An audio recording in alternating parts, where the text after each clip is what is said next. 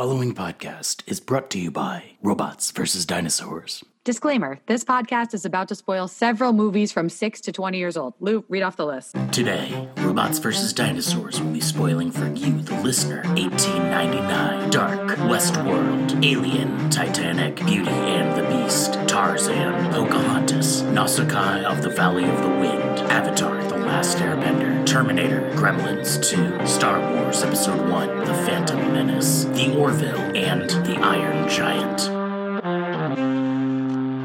Hello and welcome to Robots vs. Dinosaurs, the podcast where we watch a movie and then try to determine which one is cooler.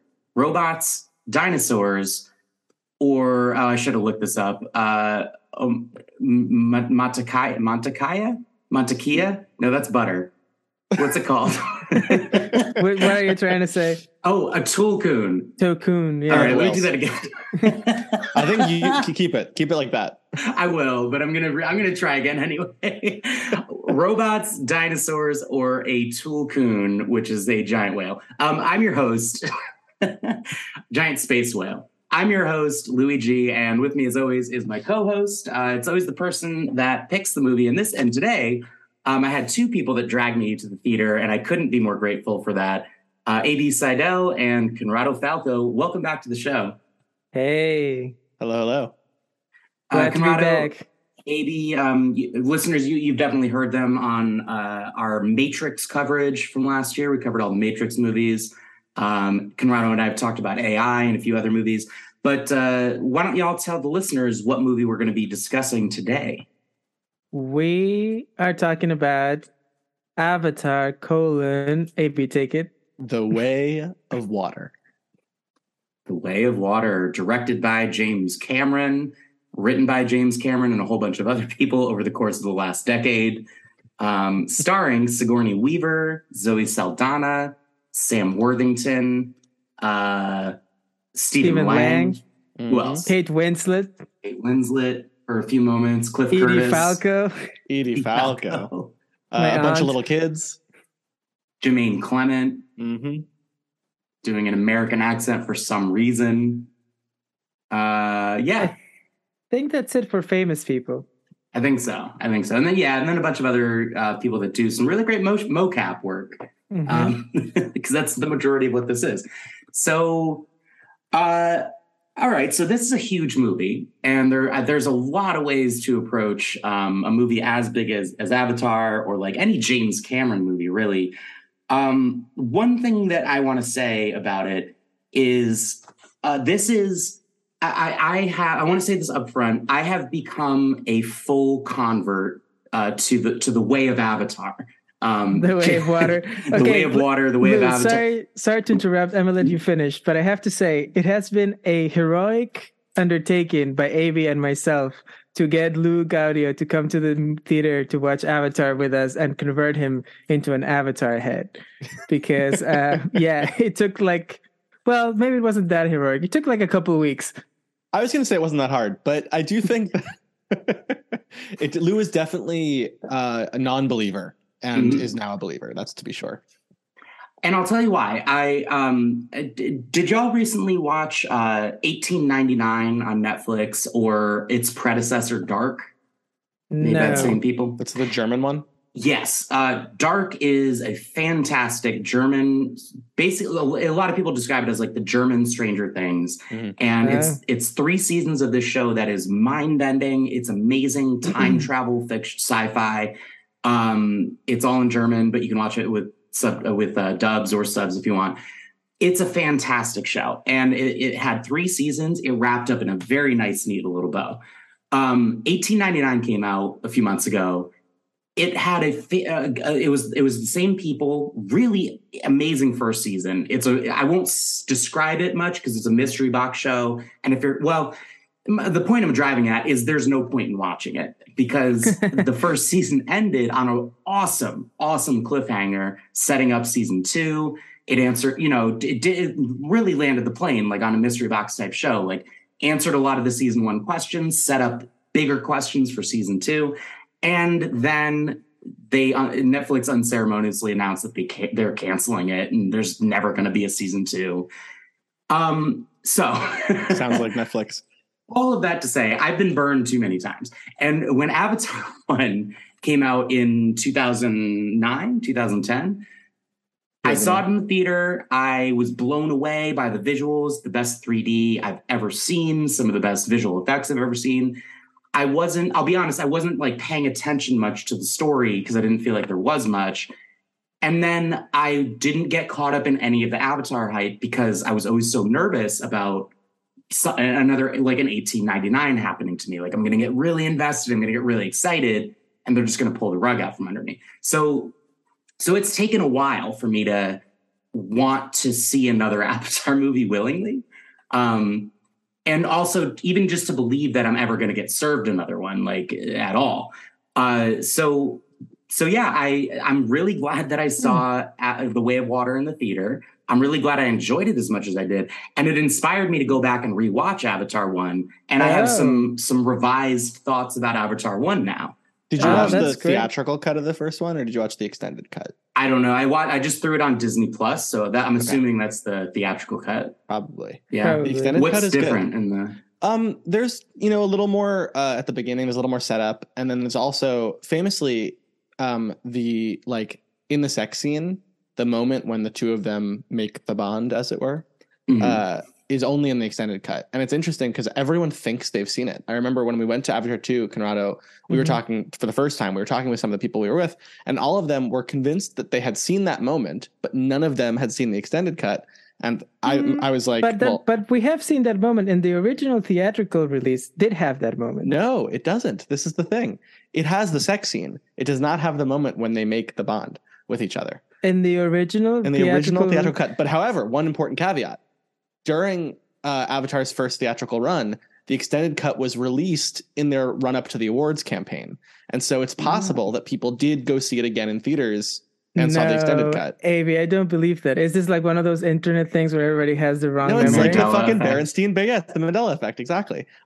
Look, I could be totally wrong about this. I think I want to say that you're wrong, and I actually am going to Google this immediately because I cannot believe this. Because I remember I only saw Avatar in the theater once, and I remember seeing them connect. Everyone was talking about them connecting their tail, so it has to have been on the thing. I'm telling you, man. Okay, what do you call like tail bond sex scene? Yeah, Avatar. Well, their tail thing, I had it a moment ago. It has a name. There's a word for it, and they call it the bond. I don't know what they were. Oh, is it Sahilu or something? The act, the sexual event. If this was the Orville, that has a word for it. But like their tail appendage, there's a There, I don't know. I was counting on you guys to be the big knobby heads and have all these terms and slang. But so one thing. Yeah, I'm telling you, I'm right. I just Googled it. Sorry, I'm right. Yeah. Yeah. Drop me a link so I can share that with the listeners who are wondering, who are casual fans of Avatar, sure, who are wondering what nuance are they debating right now? Well, if you want to see Jake and Neytiri really get it on, you got to check out the extended cut of Avatar. I have seen that movie, but it was made by a different studio, and I had to go to a third-party website, download it. One thing when I went back and watched Avatar 1 again, I really don't know what deleted scenes or whatever I might have missed, but I did look up a couple of the deleted scenes because I was confused by one detail. This kind of happens fast in Avatar 2. The beginning of the movie kind of catches us up to speed. It's 10 years later. Jake Sully and Neytiri have a minivan rides worth of kids. They could start half of a baseball team. The Sky people are returning, and they all have to escape the Omaticaya clan. They have to leave the forest. Well, not all the clan, but Jake and his family have to leave the clan. So they leave this other dude in charge. And I was like, oh, who's this dude? He must have been in the first movie. Well, I was trying to research it. In the first movie, there is a significant character who would fill this role, which is that guy. I had his name moments. Sutye, yeah, something like that. Yeah. But he dies. He has a really cool heroic death. But then I was like, oh, wait, maybe that wasn't him because he comes back in the second one. No. So I guess first question, who is the new chief of the Omaticaya in Avatar 2? For $100, what is the name of the new chief? No one knows. It's just some rando. Is it someone from the first movie? That's Steve. Steve Navi. Yeah. Okay.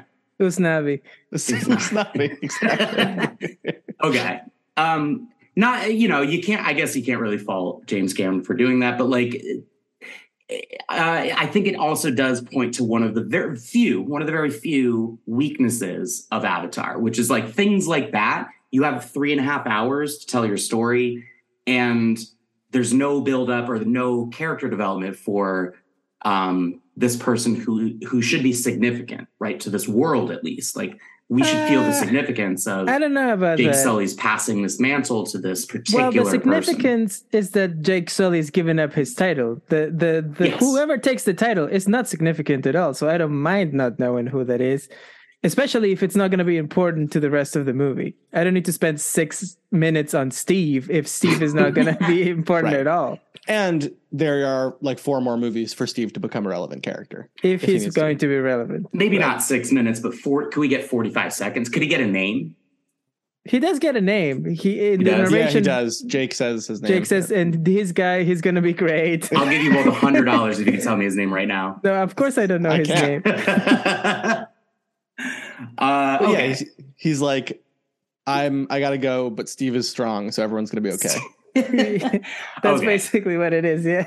Honestly, I think I wanted to unpack that and get out of the way first, because I don't have a lot of nitpicks for this movie. I don't have a lot of criticism, honestly. Like, I went into it loaded for bear. I was ready to tear this movie down. I was ready to find all these problems and Wow.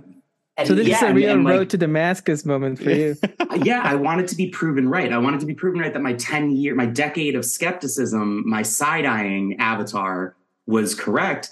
And honestly, I'm so happy that that watching the movie, it washed over me like a wave, and I had the complete opposite effect. Was it like a slow realization that you were into it, or was there a moment where you were like, "Oh, this is for me"? I'll tell you the moment.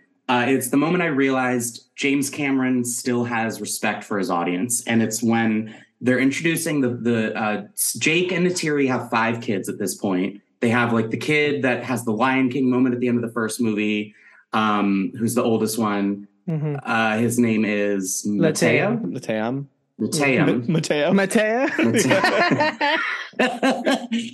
Then they have Loak, who's the second oldest one. Then their third kid that they have together is Took. But then there's these 2 kids that they adopted, which is Sigourney Weaver. I'm sure she has a name too. Kitty. Mm-hmm. And Spider. So Spider is the character. They don't spend a lot of time on this. They're like, we don't, this was just a baby that was left behind. Oh my gosh. And now he's like this little Tarzan kid and he follows us around everywhere and he wants to be a Na'vi. And I'm like, oh yeah, that's the son of the villain from the first movie.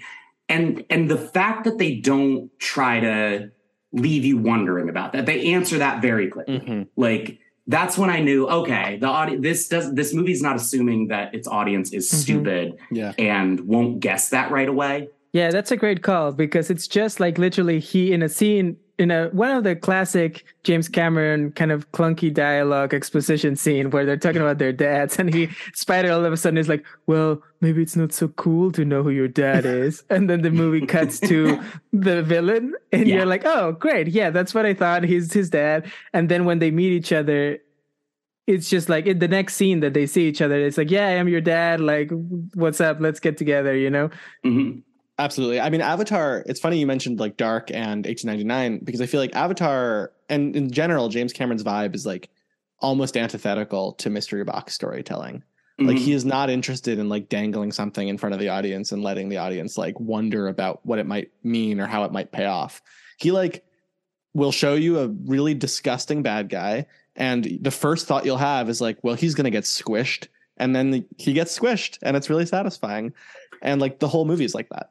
Yeah, he's not trying to build a mystery for you to solve as the viewer. He's building up a revelation or something for the characters, and he's letting you in on it before the characters find out the truth. Exactly. Yeah, it's dramatic irony in that way. Totally. It's like that moment in Alien where we see the egg opening up before any of the Marines do, and then by the time one of them sees it, it's too late, and we're already excited for what's going to happen to them. That's very true. He loves calling his shot. In this movie, I mean, the moment that he introduces the whale, what's his name? Pelican or Payakan. He's like, oh, this whale is not like the other whales. This whale is the murderer, and he's just like, I'm calling my shot right now. This whale's going to kill some people in this movie. But the biggest one, though, is in Titanic. He spends the whole 20 minutes of the opening explaining how the Titanic sank, telling you exactly how it happened, and then it just happens, and it works. And the trick he pulls off there is you still spend 3 hours of that movie hoping it has a happy ending. It's incredible. It doesn't. And what's even better is that at the end it does have a happy ending because he has that kind of flashback moment in the staircase, which is like incredible, So he loves having his cake and eating it too, calling his shot. He just does whatever he wants.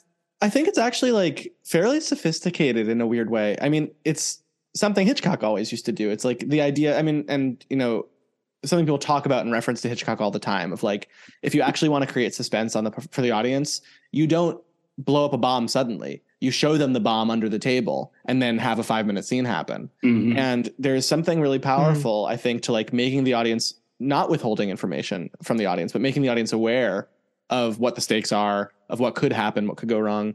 And this whole movie is saying like, the whole time what will happen if, Stephen Lang's character catches up with people, he'll burn it all down. And that's what he does. And I think that's part of why you experience dramatic stakes in James Cameron's movies, because like you're always made aware from the jump what the stakes are. Well said. There is so the moment that they answered the question of Spider's paternity and didn't dwell on it, I relaxed more into the film. I was like, okay, great. They're not, because also I was worried like, oh man, are they trying to like do this is what you would obviously think, but it's going to be this whole other person and that's going to completely surprise you. But no, they had 3.5 hours to show us whales and jellyfish, butterflies, and they wanted to spend as much time doing that as possible. So they got right to it. Yeah, that's the other thing. The first hour of the movie is like all exposition, like it's almost like when you come home from school and your mom is like, you can't do anything until you do all your homework. So you just like do it really quick. And that's kind of like what Cameron's doing that first hour, right? He's doing all his math homework. Okay, I'm done. Let's hang out with some whales. It really does feel like a very unconventionally structured movie. Like, if you wanted to, the exposition that happens in that first hour, kind of amounts to like, they cloned Stephen Lang as an avatar and he's off to hunt Jake Sully. And as a result of that, Jake Sully needs to leave his clan and like seek refuge on the water. I mean, you could do that in 10 minutes if you wanted to. And I'm not saying that I'm not saying I don't like the way they do it. I'm just saying you could do it much faster. And so I think there's something interesting to the fact that James Cameron's like, no, we're going to take a whole hour to like live with these people in this place before we actually get to what the movie's really about, which is them finding a new home, Yeah, well, definitely there is a lot of probably stuff that he's setting up for the sequels as well. I think he knows what characters are important. He wants to spend some time in that first hour, kind of in that calling your shot kind of way. I think everyone who we see in that first hour for an extended, like Steve, he's not important because we didn't spend any time with him. But like Edie Falco, we have like a couple scenes with her. That means she will be important later, Everyone right. I feel like who gets like a chunk of time there is because it's going to be important. So you think that's how like Steve is not going to show up in any of the sequels? Because if so, he could have gotten the same amount of screen time Edie Falco did. Like they built her up to kind of not really go anywhere in this movie. Yeah, I think so. That's what would be my guess. I mean, I'm not sure. Like he could have been doing something else, but that's the impression that I get. Okay. I love the bit of time that we do get to spend with Edie Falco. The mech suits that they use. It's such a cool design. Like it's very similar to the loader from the Alien movies that Ellen Ripley uses to literally kill the alien queen. And like it's a more souped up, more advanced version. It's a military version of it rather than a space trucker version of it. And I love everything they do with it in both movies. the way that it's a direct parallel to the avatars themselves, right? You have only a handful of characters. Jake, the doctor, Sigourney Weaver's like doctor character from the first movie, and what's his name, Norm, right? Yeah, Norm is the friend. The other we only really see like a handful of these people driving these avatars. But I like the parallels that they make about like, you're getting into this biological body and piloting it while I'm getting into this like technological mechanical body and piloting it. But either way, it's making us, 6 feet taller and augmenting our strength and agility and all of that. And also makes it easier to drink coffee, apparently. Yeah. I mean, that's one of my favorite things about the first movie is I feel like the first movie is really about bodies and really about like all the ways that getting into an avatar or getting into a mech is this sort of realization of the self through the body. And, the mech suits are like part of the reason they're connoted with the evil characters is because it's sort of the alienation from the body. It's like, well, this isn't my body. It's a body that I'm piloting. I'm just like the brain in the cockpit. And whereas the avatar is like, well, this is literally your body. Like if it dies, you dies. It allows you to connect to nature. And I think that this just gets at like the core metaphors of the avatar world, which are like all about getting one with nature, Yeah, that's for sure. I think we talked about this after the first time we saw it, right, AB? That I think I said, if I, who absolutely love this movie, don't get me wrong, was going to say anything that I feel like I wanted more of, that I missed from the first Avatar to the second, is all of that stuff about bodies and, because the whole first movie is all about Jake Sully transporting his mind into this other body and like going back and forth and the dissonance of discovering this new world, this ability. Well, obviously he's also in a wheelchair. So this ability to walk, the ability to be in this new world and to the possibility of becoming part of that world, which in the second one has already been achieved. So there's not so much of that body stuff. There is some interesting things. I think the most interesting is what they do with Spider and Stephen Lang, who has been reincarnated as an avatar. So now you have this guy who really hates the Na'vi, who is now in a Na'vi body, and his son who loves the Na'vi but is stuck in a human body. That's kind of interesting, but they don't do that much yet with that. But yeah, that's kind of the only thing that I kind of wanted a little more of, that I feel like it's so good about the first Avatar. Yeah, I completely agree. There's that whole kind of thread about like Jake waking up as his avatar and feeling like he's both dreaming but also waking up, and it's just this question of like, which is my real life, and losing track of that I think is like such an amazing metaphor for the experience of watching a movie like this, and for the experience of, I'm just going to come out with my read for the movie, especially after seeing the second time, for the experience of doing hard drugs, totally. Like when you are like high off your mind on mushrooms, which may or may not have happened to me in the recent past. You do have that experience of like, what is my real life, of having entered a new reality that is much better, that it's much more beautiful, that connects you with the world and with nature, and going back to your human life feels kind of shitty, like you feel kind of like a sense of sadness, which I think the first movie captures really, really well. And the second movie is really, it's a whole different thing, but I think in the second movie, because of doing that setup, it allows for me to just go and revisit Pandora and be like, yeah, I remember this. I've been on this journey. I love this. I just want to hang out here, like, and you're connected in a way that, I don't know. I mean, that's kind of my impression, especially after watching the second time, was like, oh, this is a movie for someone who has been high on shrooms, like high of their minds on shrooms. This. If you have had that experience, then you get it. You don't need to examine it or justify it. You're just like, yeah, this is what it is. That's right. Yeah. One of the major criticisms that I would absolutely admit I used to agree with about the first Avatar is that it's just Pocahontas and there's not much more to it. There's no substance. It's like Pocahontas meets Fern Gully and that's it. This movie opened my eyes to the fact that James Cameron really does have a lot more investment than that, and is not so glib about creating this world and borrowing from all the other pop culture that he has borrowed from. I would say he's expanding on it. Like the fact that this movie, the first movie, it absolutely is Pocahontas, but then with this movie, the way this movie makes it a little more sophisticated is we see how the different tribes look at each other differently, right? Because it is all about like perspective and like shifting your perspective, trying on the other person's shoes and walking a mile and seeing what it looks like from their eyes. But in this movie, we actually get to see like, yeah, the first one was all about the obvious differences between the technological humans and the nature-focused Na'vi. But now it's like, well, you got the Omaticaya that are a little bit different from the Metkayina. And the way they view each other and the way that they kind of criticize each other and, you know, don't understand each other. Yeah, I think it's about priorities. I think like James Cameron just doesn't really care that much about like plot. I think he's happy to pull from Pocahontas or Ferngully or whatever, pull from wherever his influences are, if it like gives him the kind of mechanisms of story that allow him to like get at the vibes he's really interested in.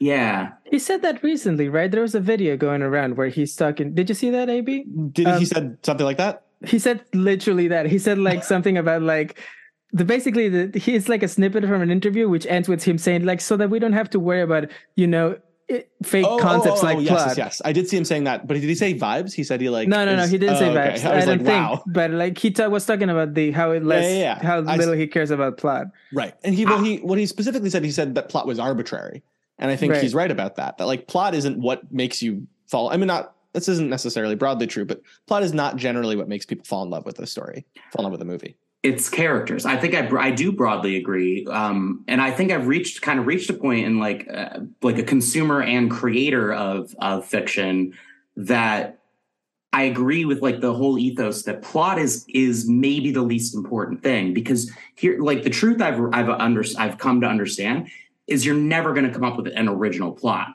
Every single story comes down to a person had a strong emotion and wanted to do something about it. And so the plots are always going to repeat. You know, there's only so many ways to tell a story about a murder or a spurned romance or wanting something and not getting it or wanting something and getting it. Like there's only so many of those that exist. Mm-hmm. Yeah. But it's the characters. Like characters are what drive a story. Characters are what make you care about a world and a story and what is who the plot is happening to. Right. Like any movie can have a space whale. But not every movie has a space whale who was a composer of songs. Exactly. Payakan, say his name. Give him some respect. That was the other whale. The mother of the mother you're right. Look, Payakan probably has written some. Yeah, he's written some tunes. Maybe not the same genre as his mom, like not the golden oldies, but you know his stuff goes a little harder. Yeah. Well, he's an outcast, so he's probably like doing some underground stuff, you know, that's like a little outside of the mainstream. I think it's all early 2000s trap music. Yeah. While we're sharing our like, few gripes, one I had after the first time we watched it was about Stephen Lang's character. I think I struggled a little bit with the idea that, now that he's in an avatar body, which in the context of this world is a body that gives you the ability to directly interface with Mother Nature. Mm-hmm. It like is an undeniable experience. The moment he makes his bond with the Banshee, the Ikran, you'd have to think that like that would be a transformative experience where, oh my God, I've suddenly connected to this other being and we are like experiencing the world together. How does that not kind of transform everything you believe, especially if you're like an egotistical Marine like that? And I think I just struggled the first time with the fact that didn't seem to happen. And I do think the second time that it actually is happening, it's just slower. I think that calling my shot, I do think that the ultimate arc of Quaritch, and some people who criticize Quaritch as like the main villain for the series, I think James Cameron's like interested in something a little more complicated there. Mm-hmm. I think that a few movies from now, we might see Quaritch fighting on the side of the Na'vi. That's what I think. I think so too. And I think that's why they introduced C.D. Falco in this movie as a way for Quaritch to eventually see himself in her character and realize like, she represents all of the way I used to be and the mistakes that I used to make before I had this experience. I do think that it is hard. It's hard to wrap your mind around that. Like somebody could have this experience and not be completely and immediately changed. But AB, like can you name a politician who is staunchly, conservative and yet has a queer child, and that has not changed them in any way? I was going to give a different example. Sure. Like, AB, what if Elon Musk does ayahuasca? You know, totally. I don't think he probably does that every day, and it doesn't change him. You know. Or it does, but it's that change is filtered through something different than, whatever it is we're experiencing. I definitely agree with you that I do want to see James Cameron. I hope he does something with it. Like, he addresses that at some point with the character. Yeah, totally. Go ahead. Yeah.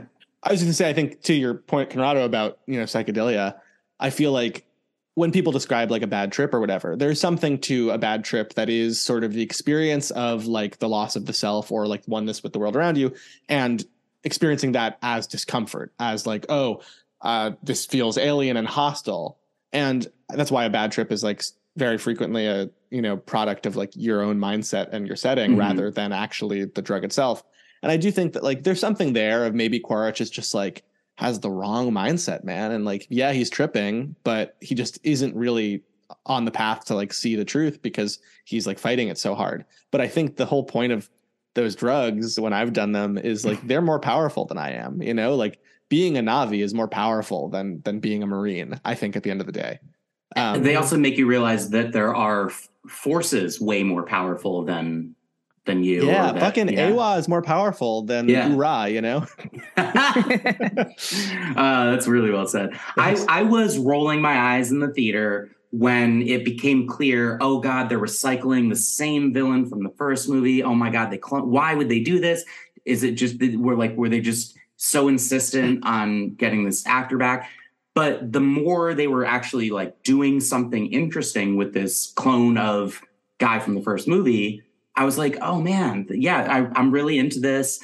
I like that moment when he acknowledges like that guy that is your dad. That's not actually me. I was, I came out of a test tube, and since that moment forward, I've been having my own experiences and whatever, but like all that memory shit is just like a file that was loaded up into me. It's not me. And I like that he acknowledges that, and that creates a lot of potential for that character to develop in exciting ways. Absolutely. Also, rewatching the first one, I said this before we started recording, AB, to you, but I want to say it on air. Like, I think Stephen Lang's performance is in the first Avatar is James Cameron's best villain of any of his movies. I think it's so good.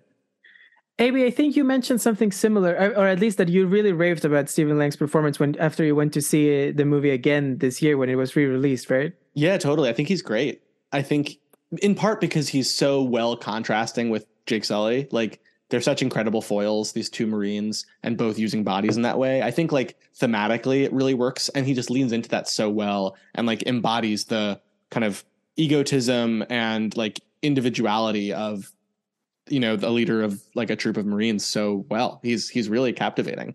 I also gotta say, James Cameron doesn't necessarily strike like a great villain to me, except for the original Terminator. I think that's obviously like the biggest one. Billy Zane in Titanic's pretty good. Yeah. Billy Zane's kind of like a Gaston villain, right? And I do still think that like one of the funniest creative choices of all time is looking at the story of Titanic and saying like, this needs a bad guy. Yeah. It's not enough that the boat is sinking. We need someone to shoot at them at the same time. Well, because, he doesn't want you to think of the iceberg as the villain. He doesn't want you to think of nature as the villain. So he's got to put a human villain in there. That's right. That's right. I will say that is one of my other small criticisms with this is if I go back and watch, Alien or Aliens, I can tell you something about each of these minor characters, each of these like space Marines. I could tell you a few things about Vasquez, or I could tell you a few things about Hudson. I couldn't name a single. I could tell you like one of these guys had wraparound sunglasses. The other one wore like a tactical vest the whole time he was a Na'vi. But I really would have liked to come away from this. You're talking about the villains. The villains, yes. I can tell you. Quaritch's like small entourage of Na'vi, I would have loved to be able to tell you something about them after watching the movie. The one wearing the like January 6th Oakleys, I can tell you that one. I can tell you that one's name. It's Lyle Wainfleet. Okay. And I can tell you that name because that character has become like a total meme online. Okay. I think there's some, and Corrado, I think we talked about this afterwards. We definitely did. Yeah, we did. Yeah. What he does so well is seeing the Na'vi bodies, but with like fucking Oakleys or like bubble gum and a mohawk or whatever. It's so repulsive. You're like, what a perversion of this form to just like see like literally like a January 6th dude, but in that body. And I think it's like, it makes them so memorable. Like, I don't know all their names. You're right, Lou, but I remember all of them very, very clearly. I remember how I felt seeing that, which was absolute disdain and disgust. I was like, I don't think I've been more disgusted in the movie this year than seeing those fucking uglies. I mean, Oakleys on the ugly motherfucker. Yeah. Their design is great. I wanted a little more banter, I guess, between them. And I can see that. What we do get is banter between the children. Right. I think that's where, well, with the exception of oldest sibling Lateam, who has been made to die at the end of this movie. Sorry, folks. Oh no, you say spoilers at the beginning, right, Lou, of the podcast? Of course. So we're good. Except for him, all the other kids have very cool, memorable personalities, which I did not expect going in, that I was going to be really into all the kids that were going to be in this movie, but I was pleasantly surprised. I mean, the movie lives or dies by it, right? Like, you have to give a shit about these kids. And I will say, I walked out of the theater. We were like, Conrado and AB and we all saw it with a bunch of people. With Sasha. I guess that's not a bunch of people. 4 of us went to go see it. And I walked out of it and I was saying, I think I can challenge myself to name all 5 of those kids, because they said each other's names enough. Like, they developed them each individually enough. And that was actually easy. Like, I could easily name all of them right after watching the movie, tell you 1 or 2 things about each one. And I appreciate that, because I wasn't expecting to, especially in the first 10 minutes when they're like, yeah, we had all these kids, this stuff happened, blah, blah, blah, data dump. I was like, oh no, this is, they're fast forwarding. There's too many kids. At the beginning, I thought there's too many kids. I said, like, it's too many. I'm not going to be able to keep track of all these kids. What's going on? But I did. And it was, it worked. Yeah. And it does make you wonder. James Cameron himself has 5 kids. You just can't help but wonder which one of them he decided to kill off. Well, the oldest one. Right. But like, damn, that kid was really not memorable. So what are your favorite kids? Can we have a little kid talk? Obviously, Lateam is the least interesting, right? Agreed. Because he doesn't really get much of a personality. He's kind of like the oldest brother, and he's kind of like the one who follows closest in his dad's footsteps. He's like the responsible one or whatever. He gets 2 moments of personality. One is when he's protecting his sister, and all those kids are like making fun of her like small tail and this and that, and he like gets into a fight with them. Well, that's Loak who gets into the fight, and then Lateam joins. Yeah, but So I guess protective of younger siblings is one of his personality traits.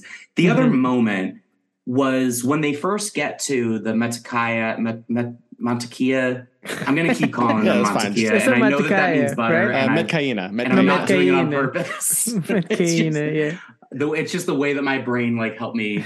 Honestly, I think that's better than my brain, which is like a stupid fucking sponge of this shit. And I'm like, it's just taking up important real estate up there. Well, the other moment is when Sully and his family come to the Metcaina. And there's that look between Loak and the chief's daughter, and like, oh, clearly they're setting them up. She gets her like babe coming out of the water moment. There was like half of a moment of the oldest son of Cliff Curtis and Lateam, and I was like, oh, okay, maybe they're gonna pair up too. But it was never explored. It was mostly in my own mind, my own headcanon. So those are the only 2 moments that I would argue Lateam had any character. Rest in peace, Lateim. I want to say though, his death scene very effective for me. Absolutely, I felt very sad. I thought that his whole thing of like, I want to go home was very sad and very kind of like classic, realistic, kid is about to die moment. Totally. And of course, it also helps that you have people reacting to, like, Zoe Saldana. Zoe Saldana is incredible at reacting at people dying. I feel like she, if you ever feel like, I hope she's there when I die, so she can like make everyone feel sad about it. Yeah, her like grief shrieks are just really piercing and beautiful and haunting. She does such a great performance in both of these movies of playing that like the Na'vi have some animal characteristics, like they hiss when they're angry, and you know, like a lot about their faces is very cat-like, and their behavior is very cat-like, and she plays that up really well while also making this like a human feeling character. Totally. It's incredible. So the next kid is Loak, right? Yeah, Loak. He's the kind of like the second son, so he's kind of the outcast, the one who's not living up to his dad's expectations and to his, and you know, the example of his older brother, and he's the one who befriends the whale. So yes. Loak is one that I have a little bit of back and forth about. He's not my favorite in theory, because I don't usually love that character of the kid who's like not living up to the parents and to the older brother or whatever. Maybe because I'm the older brother, maybe I don't really care about them as much. But I do love that he's the one who befriends the whale, and for that I have affinity for him, because they end up doing something really cool with him, which is bringing a huge whale into the movie through him. It's also like I feel really conflicted about Loak, because it's easy, like it feels easy to say it's his fault that Neteyam gets killed, but the only reason that they were going back is for their other brother Spider, who I feel like it's like, you know, if they're all serious about this, like, you know, Hana means family and family means no one gets left behind, they really got to treat Spider as though he's their brother, and they would risk their lives for him, and they do. So I appreciate that, like, yeah, that Spider is not been adopted by them at that point. He's just I think you're right. Until the end of the movie, right? That's when kind of like when they're like, okay, Spider lives with us now. Yeah, which is very their friend. Obviously. He's their friend, and he hangs out. He lives in their tribe. Yeah, so basically family. So he's almost their kid. They just haven't made it official until the end of this movie. Yeah, I think, you know, I agree with you, Conrado, that Loak as an archetype is not my favorite, but I feel like he has most of my favorite moments in the movie. And I feel, well, first of all, I love how much he says bro. I think it's so funny. It is like, funny. Bro, and cuz. Bro. Yeah, and cuz. Yeah. There's like, I think there's a line where he's like, bro, that's crazy, cuz. But so that's good. But it's also realistic, yeah. It is realistic. The climax of the movie, you know, with the parents are going to drown, and it is the kids who have to come to their rescue because the kids have learned the way of water. And Loak repeating the way of water to Jake and calming him down and getting him to breathe, and then saving him, and then Payakan saving them, and Jake saying, I see you, to Loak, is like the moment of the movie that I think hits me most deeply. You know, it's a classic, like, I'm proud of you, son type of moment, but it's deeper because it's really like a moment for Jake Sully as a father to say, like, I have been projecting onto my son and thus missing who the person he actually is. And in this moment, he really sees him. And also, like, Loak has, I don't know, it's just very beautiful. It's hard to put words to it. Yeah, I mean, I get what you're saying. I hear you say it also. And it feels like, well, yeah, duh, AB, that's how movies work, you know? But I think the magic of it is that it pays off so well. And I think that goes back to the James Cameron thing of like something that it's obvious, right? Like you're setting up this archetype of the kid who is not living up to the dad. Obviously, there's going to be a moment towards the end of the movie where he finally lives up to that, but he just does it. He finds the perfect way to pay that off. You know, like, I think you're right. The detail of the performance, of the moment, of him teaching him to do the thing of relaxing, which also is set up in a scene that is kind of like played a little bit for laughs. You know, when he's with the girl and he can't get his heart rate down because he likes her, or whatever. Yeah, you know, great job. And then it pays off in a dramatic moment. It's so very elegant, you know, like, because it's kind of obvious that it's gonna come, but you kind of don't see it coming because it feels so connected to, I don't know, to the characters, maybe, like we were talking, to the character beats. Yeah, the movie, both movies do a great job of planting seeds that sprout when you're not expecting them to sprout. And it has so much time to cultivate them and let them, you know, I'm losing the metaphor, but by the time they do pay off, you're like, oh yeah, that's totally earned. They absolutely laid every bit of groundwork to get here to this moment. Yeah, I mean, you're getting at a point in favor of long movies, I think, which is that No, you are. No, 90 minutes. This movie could have been cut in half and I wouldn't be upset. Well, maybe so, but I do think there's something you can do in a 3-hour movie that you can't in a 90-minute movie. And whether this justifies the existence of 3-hour movies or not, I leave to the listener. But what you can do in a long movie is you can give the audience time to forget. And you can introduce a seed, you can plant the seed like you're saying, and when it sprouts, an hour and a half, 2 hours might have passed, and that is enough time and enough stuff has happened that you're like, oh my God, I totally forgot about that seed. And I think that's often much more satisfying in a way that often comes with the sort of elegance Conrado is describing. I think that's something you can really only get in a longer movie. You know what it is also? It's, I think, the fact that it's being paid off in a scene that it's not all about that. Because you know, like, so it doesn't feel as artificial or as predisposed because they're about to sink. This boat is like the water's rising. Everybody, we are in a hurry to get the fuck out of there. There's a million other things going on. Like, it's the climax of the movie. So it feels like something that is not so much, oh, he's paying off the arc, as much of like, you got to get this dude to calm down so he can survive, you know? Like, so it is very, it works because of that too.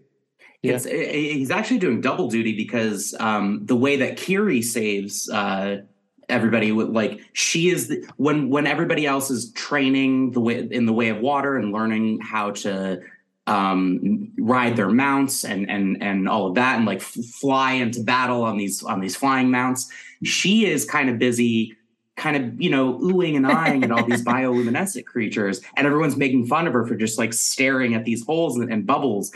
And that pays off too, because she's the one that swoops in with the jellyfish butterfly that lets you breathe longer and saves Neytiri with it. Yes. That's a great transition into Kiri. Yeah. Who is the third child and also maybe my favorite of the kids. Sure. I think. An unprecedented performance. Yes. Yes. Yeah, we got to say, Weaver, like, yeah, go ahead. Explain what this performance is. It's, okay, so the performance is Sigourney Weaver playing a teenage girl through mocap, but also the character is the daughter, or rather, in the first movie, they tried to bring Sigourney Weaver's consciousness from her human body to her avatar body, and they fail. However, in this movie, it's revealed that weeks later, they discovered that the avatar body was pregnant, and the child who was born of that is Kiri. And so they adopt Kiri, who is basically Sigourney Weaver's daughter. With the movie does a little bit, okay, here's a little bit of the paternity thing that they don't do with Stephen Lang. They kind of do here of like, oh, who might be Kiri's dad, when everybody knows in the audience that she has no dad. She's Jesus. Her dad is Eywa, the spirit of the planet. So come on, let's get on with the plan. But however, what that means is that she's Jesus, which means that she is connected to Eywa in a way that everyone else, it's even more so than everyone else, right? She kind of like, she doesn't even have to put her tail to it to be enchanted by like sand in the water or like these little floaties that go around or the grass. You know, she's like a Terrence Malick character rolling in the grass at one point.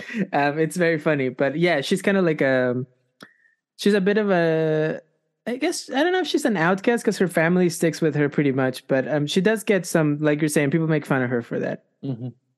Yeah, the first. I went back and rewatched the first movie, and it makes it very clear in that moment when the doctor is dying that her like whole consciousness is being uploaded to the Eywa cloud. That is extremely clear, and like so that it like I know that they're slowly revealing this whole Kiri thing, and that in the next movie we're going to get more pieces of it, but it's pretty clear like where they're going with it. But again, for all the reasons that we said earlier, that's not a problem. Like that's not a bad thing. That's not a detractor about how they're building this character. Like it's okay that we know all the pieces that they're putting together. So, and just to go back to the performance, which is I think what you were queuing me up for, AB, it's an unprecedented performance, and I think it's an incredible performance from Sigourney Weaver. Like Oscar nomination or win, in my opinion. Like I don't know if I've seen a performance that great this year. It's just like really transporting into like a teenage character. It's really great. I totally agree. And I do think, talking about like the psychedelia of the movie, there is no moment in this movie more psychedelic than Kiri face down in the water staring at the sand and the light playing on the sand. Yeah.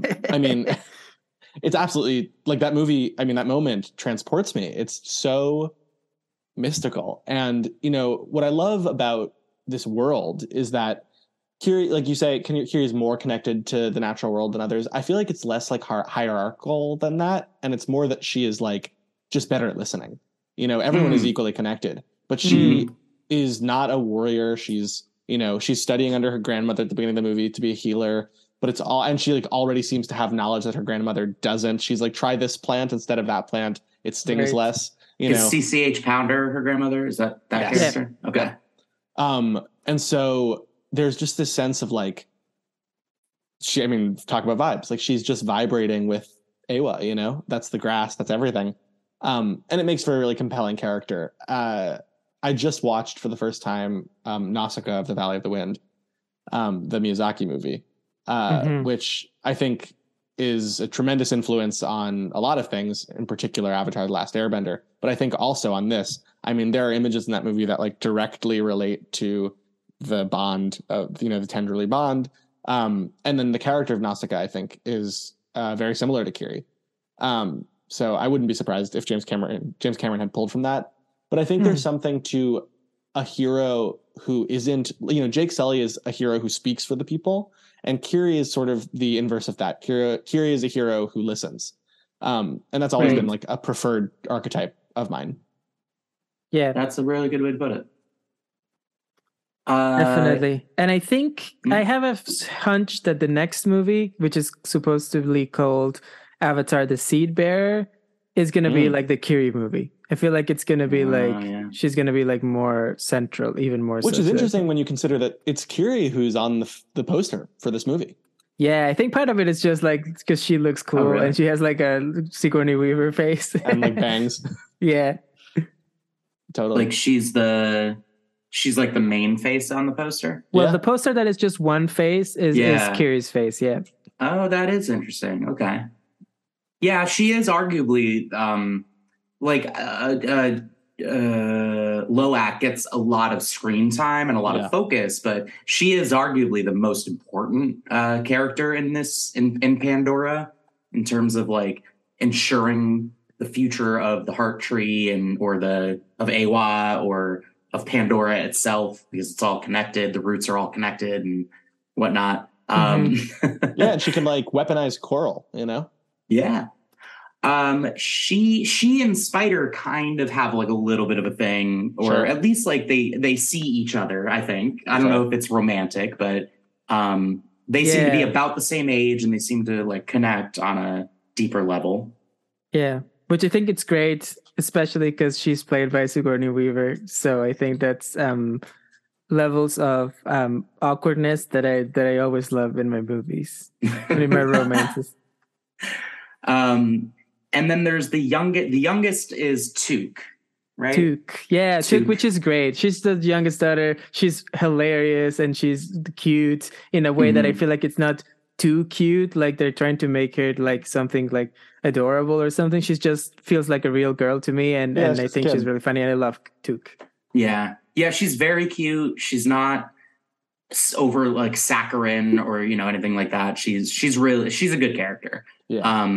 There isn't much to do with a character that young, but they pull it off. Like, and they're good at making her be a kind of like that youngest child thing, to be present and be kind of a little bit of like, oh no, Took, she's here, we have to protect her, or like she's got caught or whatever, in a way that doesn't feel too tacked on, that they wouldn't hang out with Took or that she shouldn't be there.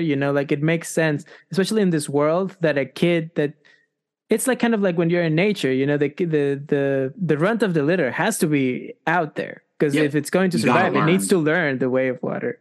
Her best moment is it's kind of a meta moment, and it's the second time she gets captured and they put the slap bracelet on her and she's like, again? Yeah. It's really funny. And because Cameron knows somebody in the audience is saying that too. They're like, really? Like, but she like it's like, a smart move to get out in front of it. Yeah, it's so funny. And it's great because it's not, Lou, I know you're much higher on the Marvel movies than I am at the moment, but I think that it's like a style of humor that is more very, very, it's all over the place in those movies. And I think, to James Cameron's credit, there's very, very little of that humor in this movie.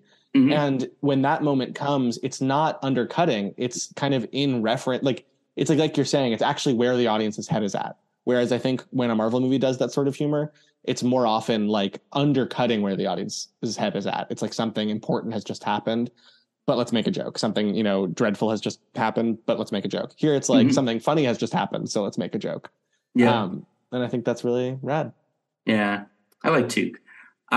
Spider is the fifth kid. I guess you're right that he wasn't officially adopted by Jake and Neytiri, which is kind of fucked up that they didn't adopt him. Well, Neytiri doesn't like him from the beginning. Yeah. She's like, I don't like humans.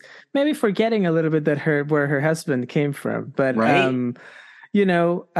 those things, prejudices exist. Most humans that she has ever interacted with have been only horrible to her and her lifestyle and her planet. So, you can't blame her too much, I guess. Yeah, I can blame her, though, for cutting this kid and threatening to kill him. And then deciding to adopt him. Does she, though? Like, I was really laser focused on this, and I didn't watch it a second time. But from that moment forward, I was like, things are going to be awkward between this kid and Neytiri. Yeah. Is she going to get a moment? Are they going to do like that movie thing where she's like, I'm so sorry, or like doesn't say it, but like sort of can't make eye contact with him? I don't think they put the two of them together on screen after that on purpose. No, definitely on purpose. It's very much like there's that moment where Jake Sully hugs Spider and the voiceover tells us like, a son for a son. And the implication is he's now part of the family. And I just love like the next scene, probably he comes home and Neytiri is like, what the fuck did you just do? Why did you say, why did you tell this kid he's adopted when you didn't discuss this with me first? Mm-hmm. Yeah, I love Neytiri in both these movies, but that's a moment that I really have trouble wrapping my mind around. The way she so easily decides to betray him, like after being so instrumental in keeping him alive all of these years. I feel like she wanted to kill him for a long time, and she finally saw an opening.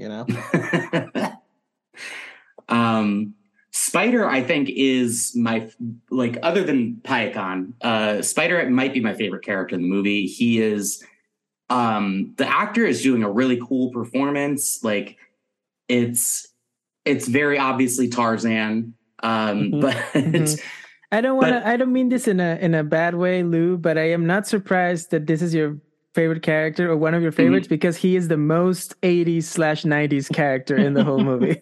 Yeah. Loak is the 80s, 90s character that like befriends the Iron Giant or, whatever. But Spider is that like, I want to have an adventure and I want to do what these cool Na'vi are doing. He's the one who would be like riding on a skateboard, down Pandora Mountain or whatever. Yeah.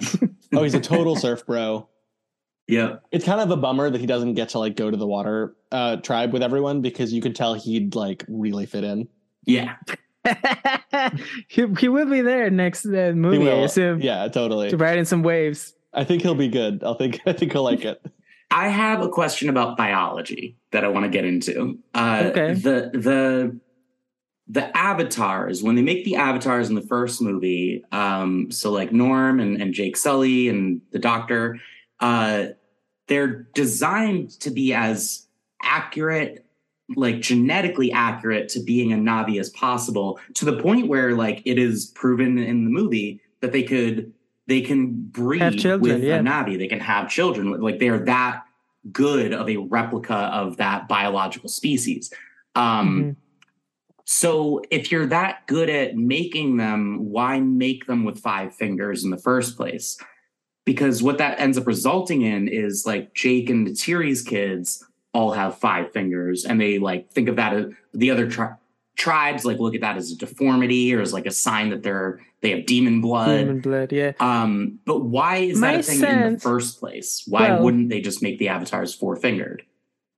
That's an interesting question because humans do have 5 fingers. So I assume that there has to be something with what would you do with the, I don't know, is it like for ease of comfort? Like, is it just much easier to handle tools if you have 5 fingers as a human? I don't think so. I think Well, I feel like the first movie kind of makes an implication that like in order to make these avatar bodies work, which is to say you need to like match consciousness across these two bodies, they are a genetic combination of Na'vi and the human. And I think somewhere in that like genetic hybridization, maybe there's just like polydactylism. So Five Fingers, like it's such a dominant gene that it just like ends up they do anything about it. Yeah, if they cut that one out, then maybe the avatar just like doesn't work. Interesting. That's my theory. Because I was thinking of like my first thought was like, oh, maybe they did that to make the transition, easier for the person piloting it. But I could wear 5-finger gloves or I could wear mittens, and my hand's going to get used to the mittens after a while. Like I can do something to limit my individual dexterity of my fingers, and I'll get used to it. But Lou, you just watched the first one. Does the 5-finger thing, does that like play as big a role in the first one? Not a huge role, but when Sully shows up, when Neytiri brings him to the tribe for the first time, somebody grabs his wrist and they hold it up and they're like, "Look, demon, whatever," Oh, it does. Okay. Yeah. Because I just didn't remember it being so present. And in this one, it's like constant. It's not as big of a thing because in this movie, it's more of that thing I was referring to earlier of like, it's an opportunity to show, yes, these tribes, they're the native analog, like they're, they are objectively speaking, the victims of the sky people coming in and inhabiting their land and trying to conquer them. But at the same time, they have human tendencies to be tribalist and like, to discriminate against each other over genetic differences, like their tails, their extra finger, this and that. Yeah. Yeah. I just think it makes it a more sophisticated, complex world that way. Yeah. I do love the differences between the water Na'vi and the forest Na'vi, and how they're talking about genetics as well, right? The people in the water, they have like bigger tails, they have like stronger arms for swimming, and they're just generally, I think we talked about this after, thicker, they're just thicker than the forest Na'vi, which are very lanky. Yeah. Yeah. The end of and obviously the they have different colored skin. It's like lighter, kind of more seafoam green. The end of the first Avatar, there's a bit like where they're gearing up for that final battle, and Jake is like, we're going to go to all of the tribes and we're going to get every Na'vi. And they do show the Metkayina for a moment. Oh, no, but I guess back in 2009 we didn't have the technology to give them a different shade of blue. Movies were totally different back then. So, but yeah, it is great how all of those noticeable differences between the designs make perfect sense because of the environment that they are adapted to. It's one of the very cool details that, again, gave me a lot of faith in, I want to see where James Cameron is going with all of this. I want to see this whole world that he's building up. Like he's doing Navis of all different colors. Give me red Na'vi, give me purple Na'vi, give me yellow Na'vi. Yep. So that's all the kids. We talked about all the kids. I got a technical question. Go ahead. So this is a bit of like a segue, but I'm curious if you guys watching this felt that you were seeing something or anything that you had never seen before. Because I feel like that's the promise of the movie in some ways. James Cameron has always kind of intended to be a visionary filmmaker who is changing movies, innovating with every new movie he makes. Did you experience that watching this? That's an interesting question. It definitely... I will tell you something. My experience watching this movie was unlike any other experience that I've had, not because necessarily I was seeing something I had never seen before, but I was having an experience that was different from, like, this movie, when I watched it, was overwhelming. Like it was hard for me to keep track of not what was going on right in the moment, but I couldn't even begin to think of like what happened a couple scenes ago. I just had to live in the moment that I was in, and I was kind of like transported really into this kind of like different world. And that's why it felt so much like being high, because it was all about what was happening in the moment and in the vibes. And I couldn't think too much, because when you're high, I feel like if you start thinking, you're going to have a bad trip, like you just want to like ride the wave, as it were. And that's kind of the experience I had. That's interesting. I think I agree. I think 3D actually helps with that because like the glasses sort of, shutter your vision a bit. And so the movie becomes like the only thing going on in your field of view. And it ends up being this more transporting experience. The 3D glasses also make it harder to look at anything but the screen, which I think is a very smart move for a lot of reasons, like from a capitalist standpoint, but also just like from a storytelling standpoint. You want the audience to be looking at the screen the whole time. You don't want them to be distracted by their phones or, whatever else. So it's a really just simple, effective way to do that and get them looking in literally the direction you want them to be looking at the whole time. I never felt the runtime of this movie, even though, I have a lot of things to say about, I firmly believe I will die on this hill. No movie needs to be longer than 90 minutes. But as in terms of seeing anything new or for the first time, I don't think so. I mean, I've never seen a Tucloon before, but I've seen giant whales on screen. And I've never seen, a big, like a swimming pterodactyl, but I've seen versions of of alien creatures. I've never seen creatures that look this realistic. I've never seen an alien tribe that looks like I'm actually watching a documentary about them rather than a movie where they are, a fast motion video renderings of characters. Like it's not a new experience, but it's like, it feels new because it's the best version of this that I've ever seen. It's like if you ever go to like a Ruth's Chris and you have like a professionally made steak, and it's like, I've had steak before, but this is a whole new experience, Totally. It also reminds me, I think we've all three of us have talked about this, that time in the late 90s and especially the early 2000s when CGI effects were just starting to get really big, and we kind of went to the movies expecting to see something new. Like, how are they doing next? Like in Lord of the Rings and like, I don't know, the Pirates of the Caribbean or whatever. It always felt like there was something new that they were pushing with the technology. I feel like we have come to the point where that CGI is so ubiquitous that it's hard to reach that point. But I will say in this movie, my mind couldn't quite comprehend how great a job they were doing of integrating Spider into everything that was happening. That live action performance in this completely CG world. And AB, you commented on this, and that kind of made me think about this even more. I just cannot comprehend how good it is that he is in there, even though he was not there. Like, it's just crazy. Yeah, I completely agree. For me, the biggest new thing, well, there are two, but one is this like seamless integration of live action elements with CG elements. It's like, I mean, that's something people have been doing, for 20 years or more, but it's like it boggles the mind in this movie. I mean, there are shots of Spider in the water with, a Na'vi nearby, and like the water. That means that like they filmed this guy in the water, but then the water with the Na'vi is CG water, and you're like, how are those waves touching? Like, how is there not like a line where I'm like, oh, well, there's the really live action waves and then there's the CG waves. I mean, it is just some of the most complex integration and compositing I have ever seen, and to the point that you never think about it. And then the second thing for me that felt really, really revelatory from a technical perspective was the high frame rate, which I am like very proud and happy to say I am super into. I'd seen it before, but this movie like really sold me on it. I think like it just looks fantastic, especially for slow motion. We're in an era from a filmmaking side where more and more filmmakers have like a very superstitious attitude towards filmmaking technology. It's very complicated, some of this stuff, and there's a lot of math and a lot of science. And I think a lot of people are intimidated by that. And it leads companies to like manipulate consumers into believing that things like pixel count, like pure resolution, matter more than anything else.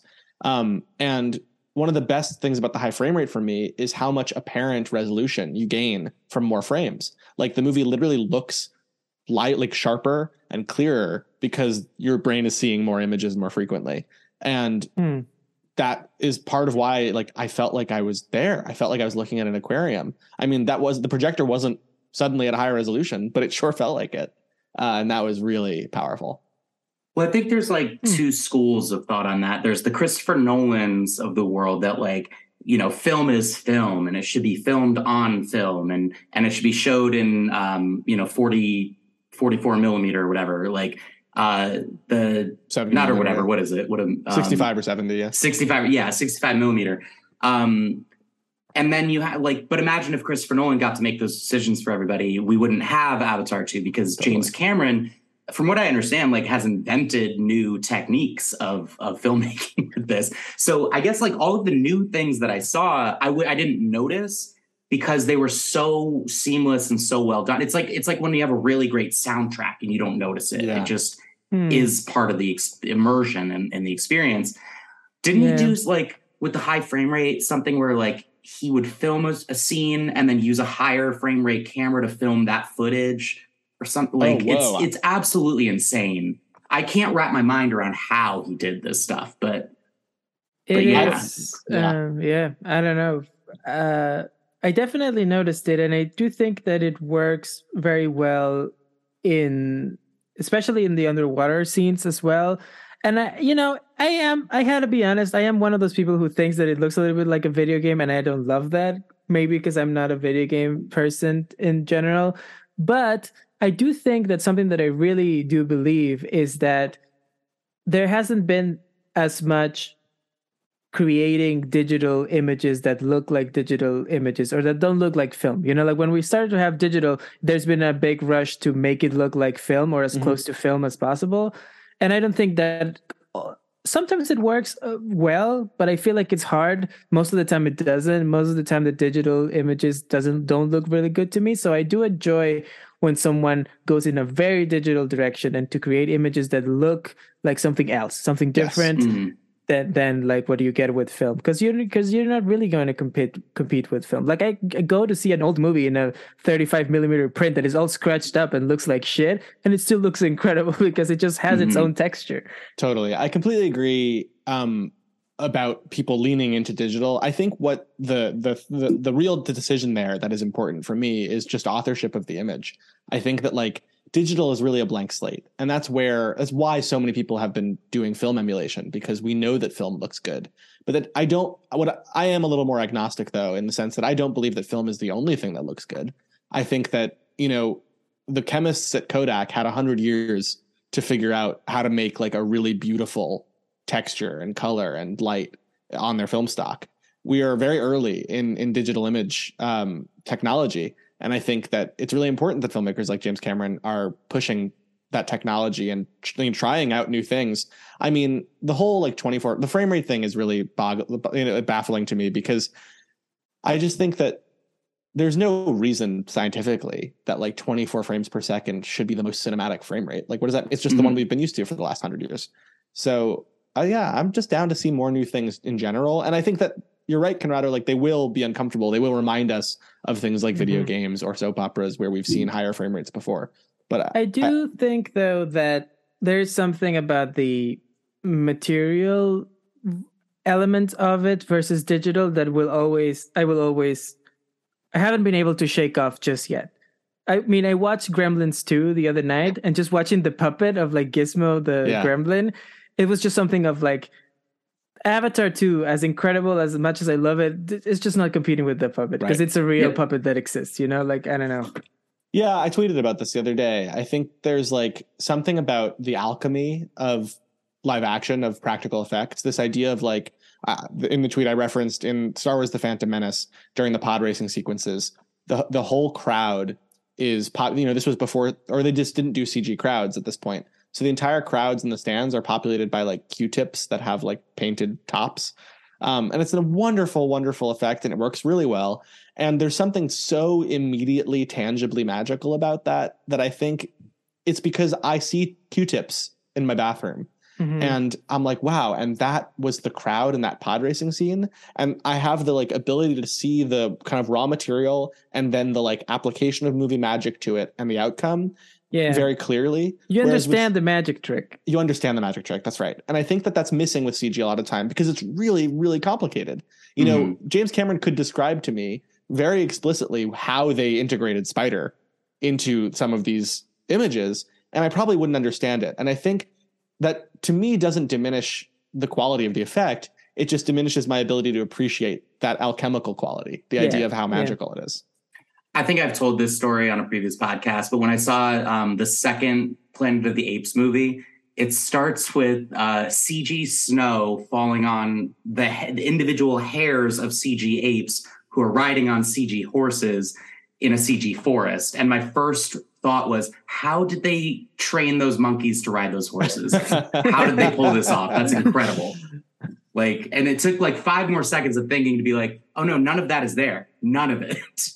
But this movie did it to me too. Like this, I was like, so many times I'm like, there is not actually an ichthyosaurus. That is not an actual pterodactyl. Like that they didn't go and find a planet that has these animals on it and just take a camera down there and shoot them. They created everything, including the water that they're swimming through. Yeah.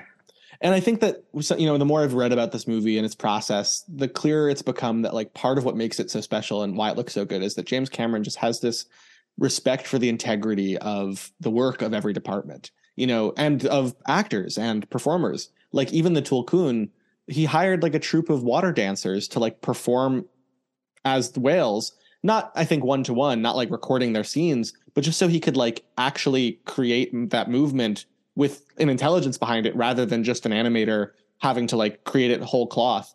And now none of that is to say that the animators in this movie don't do a heroic job, because they do. But I think there's a testament to how much thought is put into every part of this process, not just like the actual work, but how that work flows from one department into another.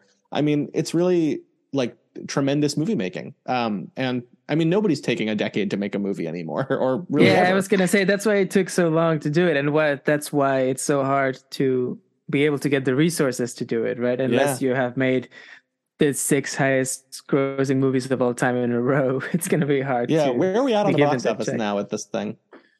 Oh, that's a good question. Enough doing well. Enough that his threat to make the next one the last one isn't really viable anymore. Like because he was saying, if this doesn't make enough money, I'm willing to end it at the end of Avatar 3. But I think it's made enough already that the next 3 sequels are greenlit. Wow. Yeah. And my understanding is that because this one has cleared that threshold, because they filmed this one and the third one simultaneously, the third one will be 100% profit. Which is, I think it's made over $1 billion by now. Yeah, it's close to $2 billion. It's like 1.7 billion. I think that's the highest gross since before COVID. Since Endgame. Probably, right? I mean, I want to see the worldwide. Let me see. Never bet against James Cameron. So hard to navigate. Do you feel like, Lou, that's like a self-fulfilling prophecy at this point? Never bet against James Cameron? Yeah, like it's kind of over after a certain point. You're like, how many times can this person like make the most expensive movie ever made and then make the most money ever, you know? Okay, so I'm looking at James Cameron's IMDb page right now because I feel like I can confidently say I've seen every single movie that he's directed. So let me just fact check myself on that like real quick. Okay, let me while you do that, I'll go into the box office report. So Great. Avatar: The Way of Water right now is the 7th highest grossing movie of all time worldwide, behind Spider-Man: No Way Home, Avengers: Infinity War, Star Wars: Force Awakens, Titanic, Avengers: Endgame, and Avatar. So Spider-Man: No Way Home has made more money as of right now, but Avatar will probably pass it. I mean, it's Spider-Man is 1.9, Avatar is at 1.76 billion, so I think it's probably going to pass that at least. Yeah, that's amazing.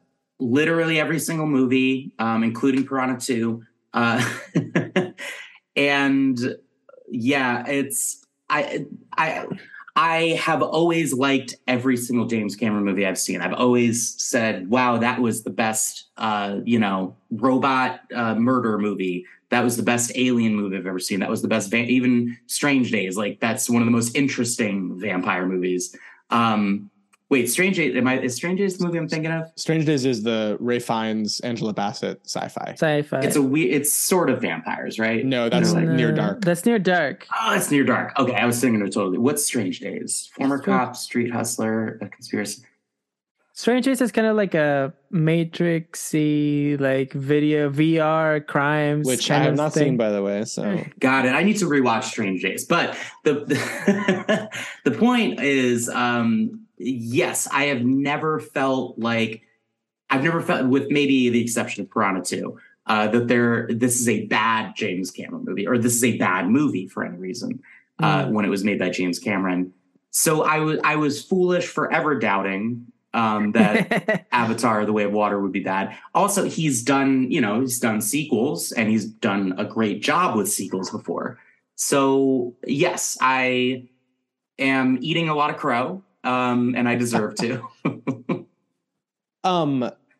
Well, speaking of eating things that start with k sounds, like krill, for example, let's talk about those whales. The tulkun? Yeah, let's talk about the tulkun. They're characters in their own right in this movie. They can speak. They can compose songs. They have culture. They have a culture. Kill, but they will not. They will not. Except for one of them. Yes. Which means he's probably full outcast at this point. You know? Oh, yeah, for sure. But I have a lot of problems with that philosophy, but yeah. You have problems with the Tulkun way? In a huge way, yeah, because they don't even allow for self-defense as a justification, and no, they're absolutists. They're total pacifists, yeah. Yeah, but like to the point of just accepting your species extinction when you could prevent it. Well, I mean, Lewis, if you had a brain as developed as the Tulkun brain, which is supposed to be like 1,000,000 times the human brain or whatever it is they say, then maybe we could be able to grasp it. But of course, as lowly humans, we cannot. You know, to use your own words against you, though, if I was that advanced and that smart, and I could see myself arriving at this is the best way to live, even on this, Pandora planet where there's the chaos of nature, until the sky people show up. And then you have new information, you have a new factor to put into your equations, Well, listen, maybe they will change their way in one of the later sequels. I hope they don't, actually, because I think a couple things. One, death on this planet is, means something different than on ours, where, or maybe it doesn't actually, but they return to Eywa. And so it's not like, death is not some great evil. I think their extinction in this like violent wailing way is, but I'm reminded of what the Dalai Lama once said about self-immolation, which is that as an act of protest, it's altruistic, because someone who, sets himself on fire, like, could have decided to strap a bomb to their chest and didn't. And I think there's something protest-like in the Tulkun accepting, the whaling industry and not fighting back. It's a real condemnation of the whalers in a way. It totally is. But if they were just... We see death, and especially a lot in the first movie, and that when you die, your some part of your consciousness, some part of the memories that you had get uploaded into the Eywa cloud, and then other people can plug into that and literally relive experiences, relive memories, because you had the opportunity to do that.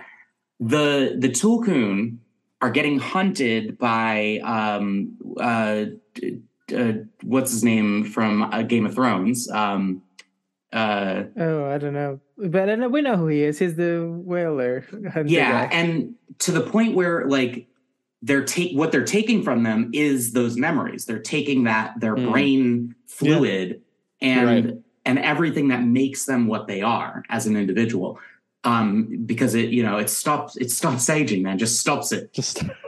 One of the best line deliveries. But so that's what they're taking from them. If they were just killing them, and then, they were floating up into their particles were floating and returning to the planet.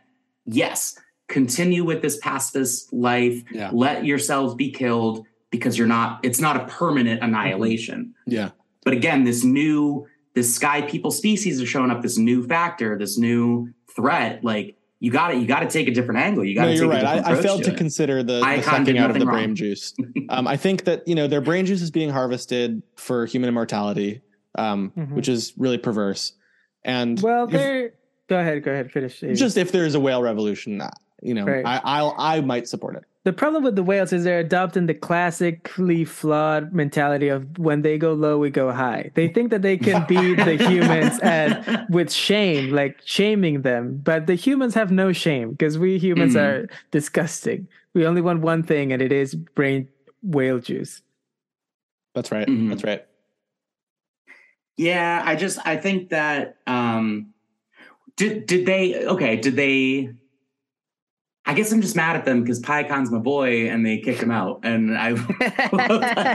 Payakan, I'm not joking, is my favorite character in this movie. When they made it clear that, like you said, AB, these Tulkun have culture, they have society, they have literal conversations with the Metzkaina, talking about their family, they celebrate each other's families' births and all of this.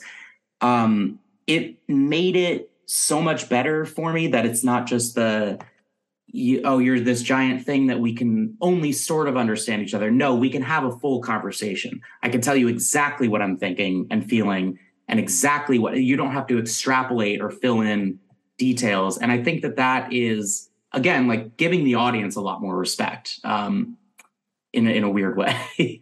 But for the Tulkun society to outcast this guy, they're basically sentencing him to death, aren't they? They're, because can a Tulkun just survive on its own? Does it need its people to live? Well, this one's surviving. Yeah. What is strange to me is that they outcasted him when they do have this ability to like make the bond and see his memories, which once Loak does, he's like, oh shit, he didn't even do anything wrong. Well, he did. Well, but then they say that the Tulkun, you're right. I forgot that they say that the Tulkun did know that. Well, but also, yeah, they did. Yeah, I'm not sure how the Tulkun would get inside his mouth and connect with. Well, just like it would be like a mouth-to-mouth contact. A little kiss. But no, they said the Tulkun like did know, throating. And that right, exactly. But he was guilty by like just being there by Well, by killing at all because you're not supposed to, no matter what happens, right? Well, they said it was self-defense, right? And he was like, "That's not allowed." He was like, "That doesn't matter." Right. Yeah, totally. No, I gotta respect some hardline pacifists though. I think it's pretty rad. I think it could be a little foolish of them, but I respect it. I think I'm with you on that, AB. Yeah.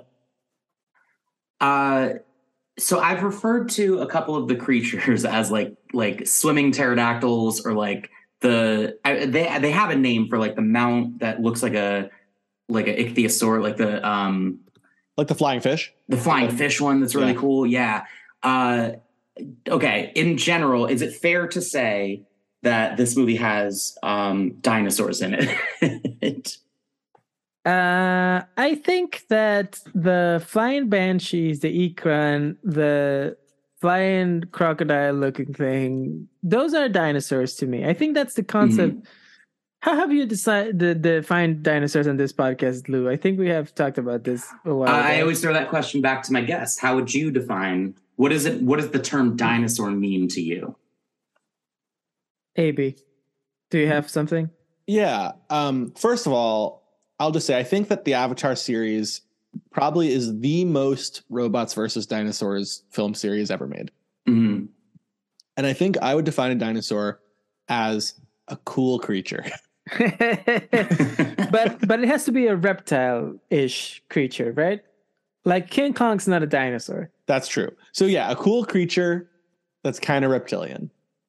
Or bird-like. Yeah. Yeah, I would absolutely count a lot of these creatures as, especially because we don't know how long Pandora has been a planet, probably as long, if not longer, than Earth. Sure. Or like how long it's had an ecosystem and a biosphere and all that. So yeah, these things could be as old as the T-Rex or the Brontosaurus, like on our planet. So I would also classify their like dolphin creatures that they swim around on as dinosaur-like. Mm-hmm. Does this movie have robots in it? Hell yeah. Yeah. Actually, some really cool robots. So we talked a little bit about the Loader, the Mechs exoskeletons, but those this movie we get some underwater robots like those crab bots, which are such a cool design. Again, it's not anything that I can point to and say like, oh, that's new. That's something I've never seen, but it's Just cool. The just the coolest version of the execution. There it is. Okay, I have a question for you, Lou. Would you consider that the avatar bodies, by being an artificially created body that it serves to house intelligence, are those robots in the way that an AI body is a robot? Yes, because, and this is why I think bringing Quaritch back for this movie is, like, again, I rolled my eyes at it the first time, but I really, really like it as a decision the more I think about it. Jake in the first movie is a character that can be uploaded and unplugged from an avatar, whenever the situation calls for it. By the end of it, though, he has to fully transfer all of his consciousness into the avatar body, and he's able to do that. Mm-hmm. The avatar body itself, it needs something driving it. So it's actually, I guess that it's not really a robot in that sense. But then in the second movie, you can upload a dead person's consciousness into it and create a whole entire new being, right? Right. So, yeah, man, I'm kind of talking myself into a knot. You don't know.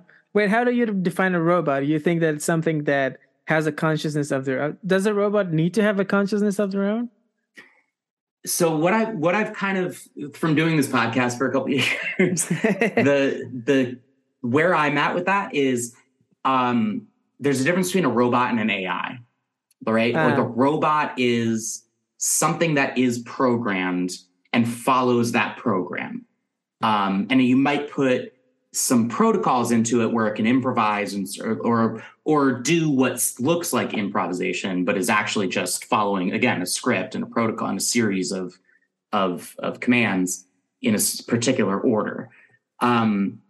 Whereas an AI could be combined in a robot. An AI could be what's driving a robot, but they are two different things. And I think that an avatar is a robot until it has something uploaded that's driving it. Well, the avatar body then I think is a robot because it is programmed to be an avatar body. It will behave like a Na'vi body would once it gets activated, and it needs the AI with the consciousness to get inside for it to awaken and actually be able to move. But once it awakens, it will behave like it has been programmed to behave. It will not behave like a human, like if Jake Sully's brain is in it. It will behave like a Na'vi. It will have the physical attributes of a Na'vi, right? Yes, but the body without something uploaded into it doesn't have any personality. Right, it's not on. It's like It's like the exosuit. It's so you think that that's the difference, that the robot would have something even if the AI is not in there? The distinction is like a droid from Star Wars, right? Like R2-D2 doesn't have people programming him at this point anymore. Like somebody built him and programmed him, but he developed his own personality over time. And R2-D2 has personality quirks and like clear likes and dislikes. Orders that he will follow and that he will refuse to follow, So I don't think I get the difference, honestly. I think what it is that there needs to be, like, there is no robot is too broad of a term, and you need to have all of these subcategories. You need to have all of these distinctions, like a droid versus and then a cyborg is a whole other thing, because arguably I would actually say that our avatars are closer to being like a cyborg than anything else. I see. Or like an android. Well, no, because an android doesn't necessarily have any biological components to it, which is kind of the point of them, is that they could be, is that they're usually entirely synthetic. A cyborg, by definition, is a combination of right? technology and organic. Then yeah, they're def cyborgs. Yeah, these spider bots are cool though, right? Oh, they're amazing. Those are great. I also like the little spiders, the ones that are like building the city. Mm-hmm. All these great little, they're like these Edie Falco's like, these robots can build a building in 6 days or whatever. That's right. Nitpicky question about Edie Falco. Okay, so they show her in her exosuit. She's like hitting a heavy bag, right, to work out. Yeah. That is a cool moment, just because it made me think about like how weird would that be? Because you're not feeling the physical impact of the bag that you're hitting. Like the thing that you're operating is actually hitting it. And then you're getting the resistance in a different part of your body of whatever. But when she's drinking the coffee, I probably am thinking too much about this. No, I thought about it too. Wouldn't her hand technically be in the way if she's moving her hand to her mouth to get the exosuit hand to bring the coffee to her mouth? Wouldn't her actual hand be in the way of the coffee mug? Well, I'll caveat. Sorry, go ahead, Karina.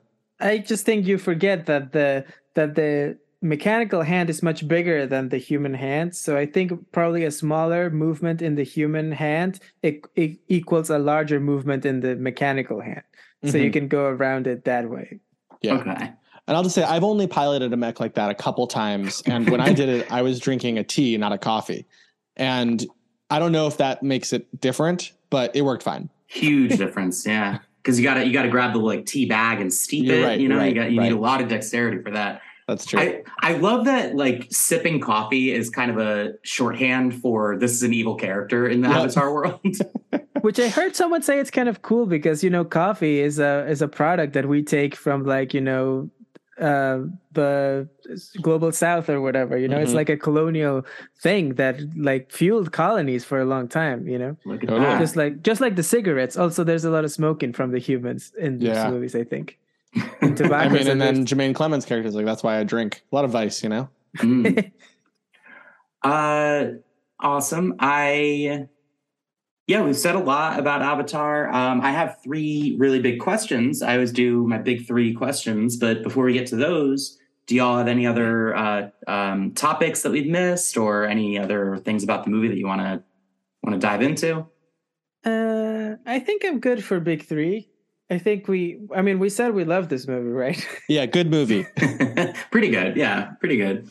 9.5 out of 10, I'd say. I have one more question. Kind of following our whole technical thing, I am curious, you know, one of the things James Cameron has talked about is like, he feels that in today's day and age where people are more and more watching movies at home, he feels a responsibility in making movies for the big screen that you have to make it worth it for people to go to the theater. And so my 2-part question is, 1, did he make it worth it for you to go to the theater? And 2, what do you say to people who might only watch this movie at home? Conrado, you want to go first? I definitely made it worth it for me to go to the theater. I would say that what I would say to people, well, what I would say first is to go back to when I was talking about my experience watching it, because I do think that it was unlike anything else, and it was very, I don't know how dependent. Maybe when I watch this movie at home, I will see, but I feel like that being in the theater, like we talked about the 3D glasses, not being able to turn, whatever, the big screen made it so. To people who are going to watch this at home, is like, I'm sure you're going to have a good time because it's a good movie. And I feel like if I watched it at home, I would have a good time with it as well. You might not have the same experience that I did, but like, you know, that's on you for not going out to see it in the theater. Yeah, I think that I would regret if I missed the opportunity to see this on a big screen. I feel like I would have. I felt an urgency to see it before it leaves theaters, and I'm really glad that I did. It's a movie that I like. I like to see the big movies that are part of the cultural conversation, and this was one. So this is one that was unavoidable for me. But at this point now, I'm like really excited for Avatar 3, which I never thought I'd say out loud. But I'll say this: I had the opportunity to see this in 4DX. The one with like the moving seats, and I thought just absolutely not. This would be that might ruin the experience of it. Yeah, I think that's right. But when I rewatched the first Avatar for the first time in over a decade, I had only seen it in the theater. I really enjoyed watching it at home. I'm glad that I was able to watch it at home. I felt like I was paying attention to different things about it that I was completely ignoring the first time. So yeah, I think you should see this movie in the theater. I think it's absolutely worth every penny. Totally. I think for me, it comes down to something else James Cameron has talked about in relation to seeing things in the theater period, is it's really less about like the big screen experience is amazing. The 3D, the high frame rate, all of that, I think makes it worthwhile just off the bat. But I think he says there's a social contract we sort of sign when we go to the movie theater where, the movie's not going to pause because we have to go to the bathroom. It's not going to pause because we want to take a break. The movie's going to play and we're in this dark room with other people and we're sort of just agreeing to be there on this movie's time, not our own. Yeah. And I think for a movie like this that is about how it's all bigger than us, I think there is something compelling to like being there on the movie's terms. And that has been, I think for me, the reason I keep going back to the theater is I like that feeling of it not really being about me. Yeah, that's very well said. Yeah, and I think it does apply to this movie very much so, like you were saying. It works, right? The movie is thematically about that. You're right. It's about surrendering to something else. Yeah. So if you watch it at home, my advice is just like put it on, don't watch it over the course of like 4 nights. Try to like actually sit through it. Yeah. Literally churn your phone off, like eliminate as many distractions as possible. And clear your schedule because you got to invest about 4 hours into it. So, all right. So now it's time for Lou's Big Three. Ryan, sing the theme song. Lou's Big Three, just you and me with Lou's Big Three. Here we go. Thanks so much, Ryan. Nailed it every time. Wow. Right? You guys, he just lives in the studio and he just comes out and just belts the same notes every single time. It's amazing. Incredible restraint, not saying anything during this long conversation we just had. Thank you, Ryan, for being so He didn't even thoughtful. see it. Yeah, he didn't even see it. All right, didn't let him watch anything. So he's only allowed to watch Marvel shows when Lou watched them. Otherwise, he's stuck in the fridge or something in a closet. I should have made an actual list of the creatures, but I think you can name some of them. The question is, the Na'vi in both movies, we show them connecting their hair appendage to Taruk Matai. What is it? Taruk. Ikran. Tukun, the horses, the butterfly jellyfish, the flying fish, fighter ones, and then the plesiosaurs. Yeah. If you're a Na'vi and you have to pick just one of these mounts, and that's the only one that you ever get to bond with, what would you choose? I love that they don't have to choose, by the way. Like I love that they can just they can have multiple different mounts depending on like the situation or whatever. But if you had, for some reason, had to choose. That's tough. Definitely it's a question of like, would you rather the water or the air, right? Kind of. Well, or the flying fish is kind of like in the middle of the two. But they kind of have to have their tails in the water while they're flying, Yeah, so you kind of go that high. I think I don't love heights, so I feel like I would love the water creature that it's kind of like, what did you call it, Lou? The one that's like a dinosaur but also like an orca. It's like a plesiosaur. Yeah, I feel like that's my vibe because I love being in the water, and that sounds like it would be fun to like hang out on that, like just splash around and whatnot. AB? Yeah, it's really tough because the plesiosaurus one, which reminds me a lot of the Pokemon Lapras. Yes. It's an amazing creature. They're so like friendly looking, and the ability to explore the water seems so cool. And once you're under, it's basically like flying if you have this creature. So it's not like the experience of flight is gone. However, just in terms of like getting around, commuting. It's convenient. Like it's just to fly. Flying is real nice. Do you feel like it would be too inconvenient to have the Taruk, like the big flying one? Is that just like overkill? It's like driving like a Hummer or something. Yeah, I was gonna say it is kind of like that. Yeah. So I think an Ikran would be nice. An Ikran is cool. That's if I wasn't so bad with heights, I would like an Ikran. It was like the concept of it is really cool. Yeah. That's me. It's a skim. One of them is called a skim wing. That's the flying fish looking one. And then the plesiosaur looking one is an elu. Elu. I like that.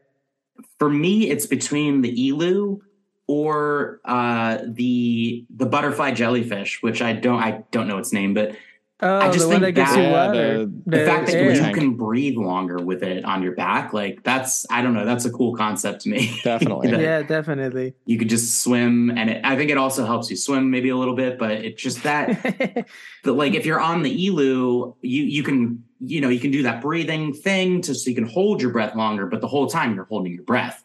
Yeah, that's true. That's true. But I don't know. I think that's if I had to choose only one, I think it would be that butterfly jellyfish. Lou's big three, number two. Would you rather be a human that can get plugged into an avatar, or would you rather be like a full recombinant? Oh, I see. Like, would I rather be Jake Sully in the first movie, or would I rather be Quaritch in Or this Jake movie? Sully in the second movie, or Quaritch in the second movie, yeah. Or Um, what did you say the Oakley's guy's name was? Would you rather be Lyle Lyle? Wainfleet. Lyle Wainfleet. Well, I assume that I'm living in Pandora, Yes. not in planet Earth, because that would be terrible. If I was living in Pandora, I think I would go all the way, baby. I would go all in on the Navi lifestyle. Yeah. You'd be a 5-fingered recombinant. I think so. I mean, I don't know. Yeah, what else do I have to do with my life? Wait, did the recombinants have 5 fingers also, or did they make them with 4 because they were meant No, to I be think like anything that infiltrators?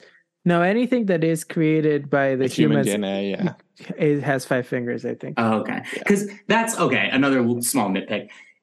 When Quaritch has his like team together, they're like, our job is to infiltrate, or I think Edie Falco tells them your job is to infiltrate, and you're supposed to become one with the Navi. Mhm. But they chew their bubble gum and they wear their Oakleys and their tack. At no point do they actually try to like sneak in and blend in with any Amatakaya tribe.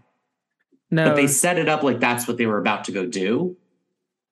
do they? Yeah, they do say that at some Well, point. no, it's that when they're going into the Holy Mountains, there's like the immune response from Pandora to humans. But when they go, like the wildlife itself will attack humans, but they're able to like go into that territory without the wildlife attacking them. Oh, okay. Oh, yeah, I think you're right. Okay. You're talking about the Hallelujah Mountains, the Hallelujah floating Mountains. mountain. Yeah, exactly. Yeah.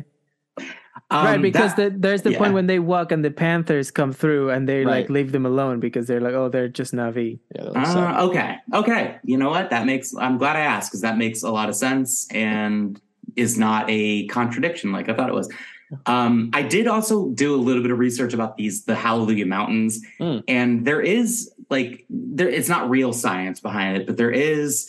It's semi-explained in sort of like the Bible of Avatar's world, and like that there's all of the trees create some sort of they're like the planet acts like a superconductor, and that the reason that the mountains float is because of electromagnetism and pseudoscience. But Interesting. yeah, but it's not just like magical floating mountains. Like there's space science behind it, movie science behind it, Movie science, yeah. which I Gotta be appreciate. movie science. All right. My answer. Oh, sorry.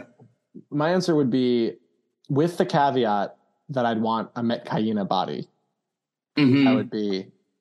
I'd be an avatar. Like Yeah, that's a good call, because if I'm gonna be riding around in the Elu, I want to have those, like that big tail and shit. Yeah, and I don't want, like, there's something gross to me about like trading my body for like a tall person. I'm like, fuck that. Like, I don't need to. So if Short you can- kings only. Yeah, short kings only. All well, right. all Navi are taller than all of us. Right, but I want to be one of the shorter Navi. You know what I mean? Oh, okay, I see. Yeah. Absolutely. I 100% agree. Like Metkayina for sure. If I got to be like which one. And that leads me to Lou's big three, number 3. What Avatar tribe do you want to see next? What element do we want to explore? What element? Because we had the forest/sky people. Now we had the water people. So what do you want to see in the next Avatar sequel? And what color do you think they'll be? Or what shade of blue do you think they'll be? You know what? In all honesty, I don't want to think about this, because I would be heartbroken if I went to the next Avatar movie and it gave me something that I already thought about. I really want Wow. to be surprised, and I want to like to be like, oh, I wouldn't have thought of this, or like, I don't really would love to think about this too much. My first instinct was like, some Na'vi who live like in a volcano or like lava Na'vi or something. I don't know if that would be a good idea at all. So I hope they don't do it. I'd be interested in like Arctic, Antarctic Na'vi. Like I want to see like the ice people, Oh, ice sounds rad. Yeah, like what's the water tribe that lives like in Antarctica, Yeah. Okay, that'd be interesting. Also like mountains. I'm just interested in like ice and like big mountainous.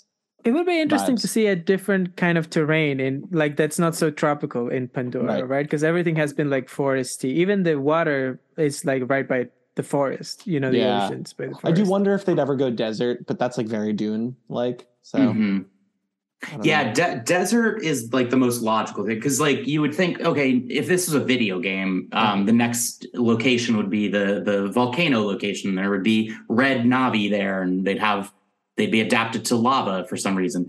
But like the version of that makes more sense is desert people. And I think, I your answer is also really interesting, Conrado, because the more I'm thinking about it, the less I want to think about it. I want to be surprised, and I want James Cameron to come up with this and show it to me and surprise me with it. Yes. I do have a fun one though, and I apologize if this happens down the road and I've spoiled it. I think like and like underground like mole people Na'vi would be pretty sick. Subterranean Na'vi. That's kind of cool because they do have this glow in the dark like dots in their bodies. So like a really glow in the dark Na'vi, that would be kind of cool. Yeah, it'd be really, really cool. They live in the mountains. They're like dwarves, Okay. Are the robots or the dinosaurs cooler in this movie?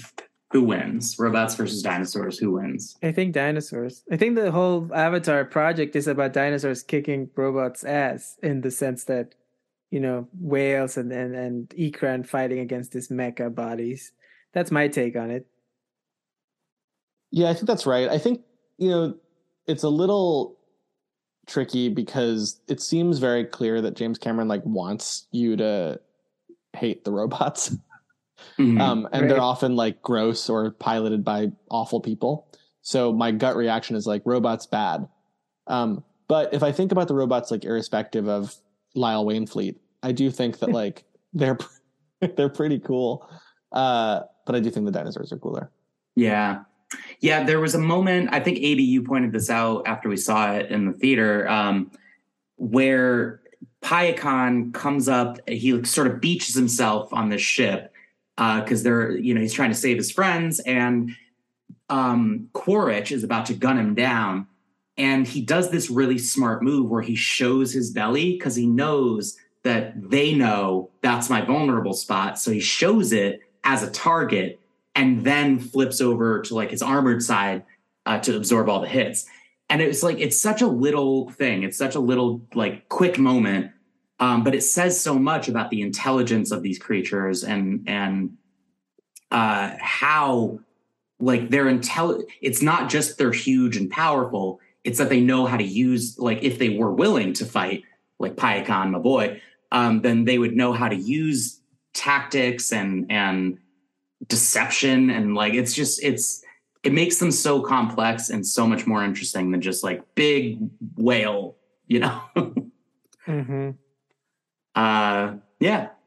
One last bonus question. If we were to recast any two characters from Avatar: The Way of Water with Whoopi Goldberg and Danny DeVito, what characters would they play and how would that improve the movie?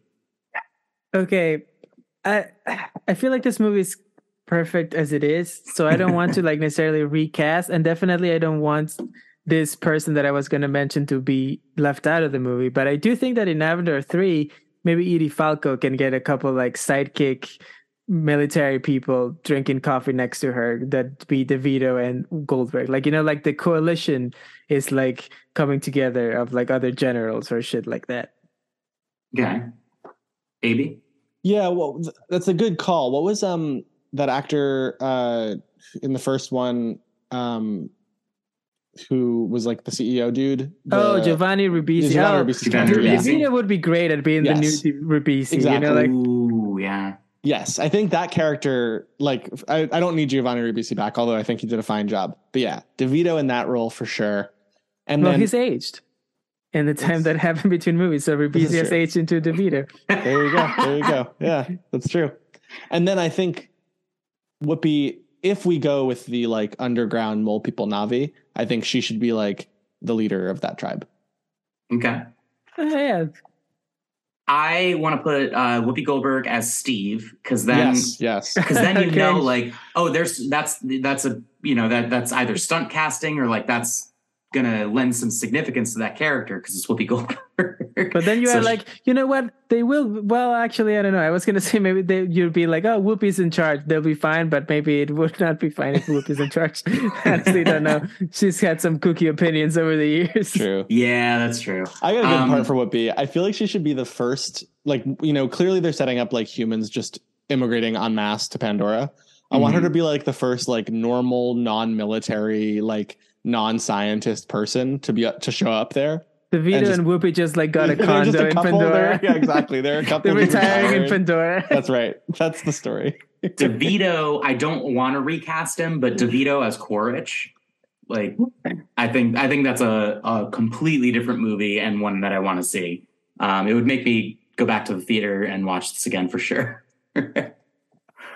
Awesome. Well, I loved Avatar: The Way of Water. I am super excited for Avatar 3, which doesn't even come out until next year, right? I think it's 2024. Yeah. Wow. Yeah. Christmas 2024, I believe. But I want to thank you, Avi and Conrado, for spending this time and talking to me about this movie, for bringing me to see it in the first place. You are very welcome, Louis. The Way of Water has no accepting me into the beginning church. and no end, but sadly We'll be seeing this these movies podcast forever. Well, I'm going to say the only thing that I can say to close out this podcast, which is Oel Nagati Kamye. I see you. Cheers. Nothing, Conrado? No. All right, we'll see you next time. Don't forget to like, review and subscribe, and send us some email at robosvdinos@gmail.com. We'll see you next time. Bye. Bye. So this is a real road to Damascus moment for you. Well, if you want to see Jake and Neytiri really get it on, you got to check out the extended cut of Avatar. Give him the old nyuk nyuk. I think it's a delight. Now you're John Hammond. He's telling me to download a hoagie off the internet. But why would dinosaurs do this? That's an interesting question because humans do have 5 fingers. Awa is more powerful than Ura, you know? That's just crazy cool. We need people to write in with hate mail. Because they're tiny little ape people that don't know how to live in the world yet. What if Elon Musk does ayahuasca? Take that, you cocky bastard! I got to go, but Steve is strong, so everyone's going to be okay. Godzilla just sent a telepathic message.